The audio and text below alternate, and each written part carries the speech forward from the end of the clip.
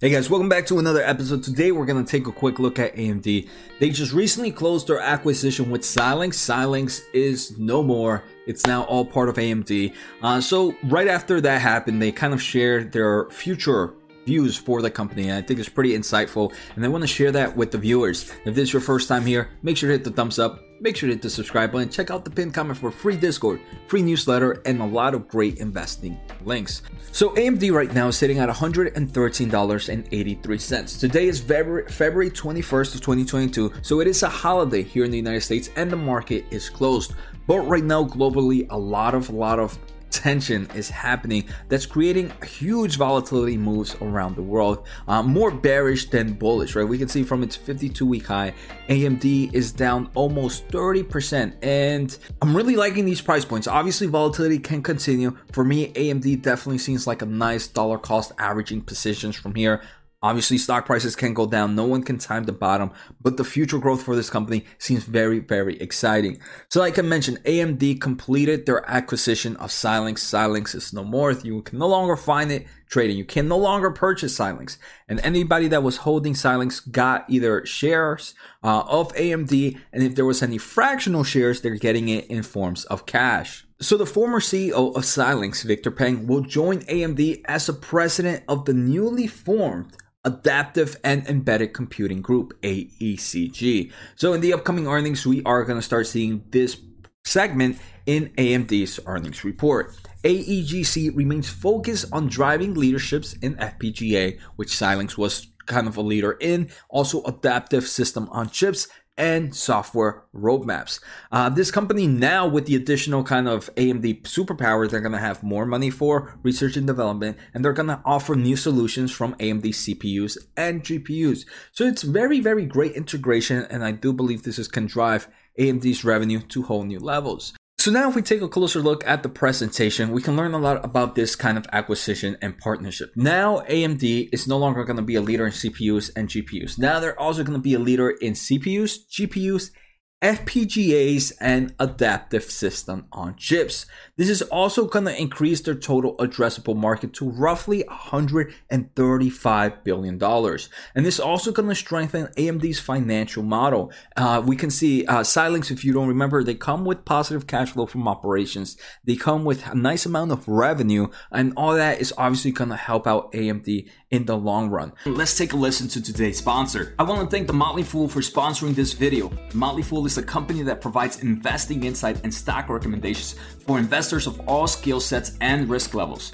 You guys know I love finding new investing tools and resources to help me scout out new growth stocks. And right now I have a discount for one of my favorite services The Fool offers. Through the Motley Fool Stock Advisor services, you get access to a ton of expert stock picks. Every month you'll get 2 new picks that are aimed at growing your wealth and to help you realize your financial goals. Stock Advisor's average stock picks have done amazing returns. If growing your money is something you'd like to do more of this year, you can visit fool.com/Jose Najarro or click on the link below for access to my special offer and decide if the Stock Advisor is right for you. Thanks again to the Motley Fool, and now onto today's video. So for example, they mentioned all the different products that they're gonna hit and all the solutions. One of the biggest solutions, in my opinion, that's gonna drive new revenues for AMD is the solutions for the data centers, right? AMD has their EPYC processor, their CPU for data centers, and that is growing at dramatic levels. Lisa Su has mentioned this is continued to get adopted by big players. AMD also has the GPU architecture with AMD Instinct. Now, AMD is also going to have adaptive acceleration. So let me just explain that a little bit. So the CPU and the GPUs, they're great for certain tasks, but both of these are general processors, right? They're both for general purpose. And like they mentioned, you can either be good at one thing or you can just be okay at a lot of things. And that's what the GPU and the CPU are. But what happens when you want to be adaptive to or want to focus on one important part? That's where these kind of FPGAs and SoCs, system on chips, help out. They help become accelerations to a specific task. So again, AMD, I do believe this is going to drive new forms of revenue for the market, and they believe so. Here, they kind of show this total addressable market. Their biggest addressable market is going to be the data centers with about 50 billion. Next, they have PCs with about 40 billion. Next is embedded. Here in embedded, they have things, for example, like the automotive market. They have things like automation, robotics, and this is going to be one of the biggest or the newest entry point for AMD with this Xilinx acquisition, and that's going to be about a 29 billion total addressable market. The last one is going to be the gaming market with about $16 billion. Here we can see how this acquisition is going to boost the overall research and development investments for AMD. Before, AMD alone was using about $2.8 billion on research and development. Xilinx was using about $1 billion. So now combined is going to be about $3.8 billion, increasing that innovation move. Obviously also adding the talent. Now they have over 15,000 world-class engineers. Xilinx actually had a nice amount of engineers, and in my opinion, FPGA engineers are very, very hard to come from.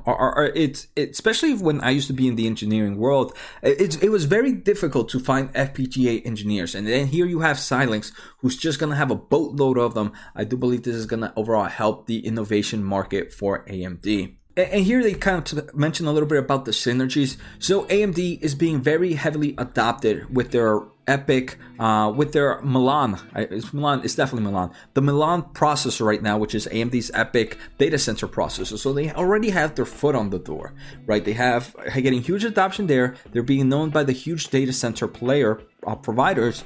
So now those with that foot in the door, they can be like, hey, you guys purchased our CPUs, our processors.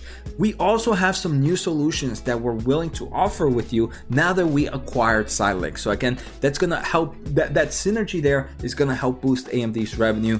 Xilinx is also one that is in deep relationships with the communication market. So with this kind of communication market, they can kind of, Xilinx leadership already has the foot on the door, and they can go be like, hey, we offer a lot of expertise from Xilinx. Now that we are part of AMD, you can kind of take a quick look at these processors that you can use to improve your overall infrastructure, then the overall embedded. So the overall synergy here fits really, really well. So again, that's pretty much all I wanted to share with this Xilinx acquisition. I believe it's a great move for AMD. It definitely opens up the horizons for the solutions that they have.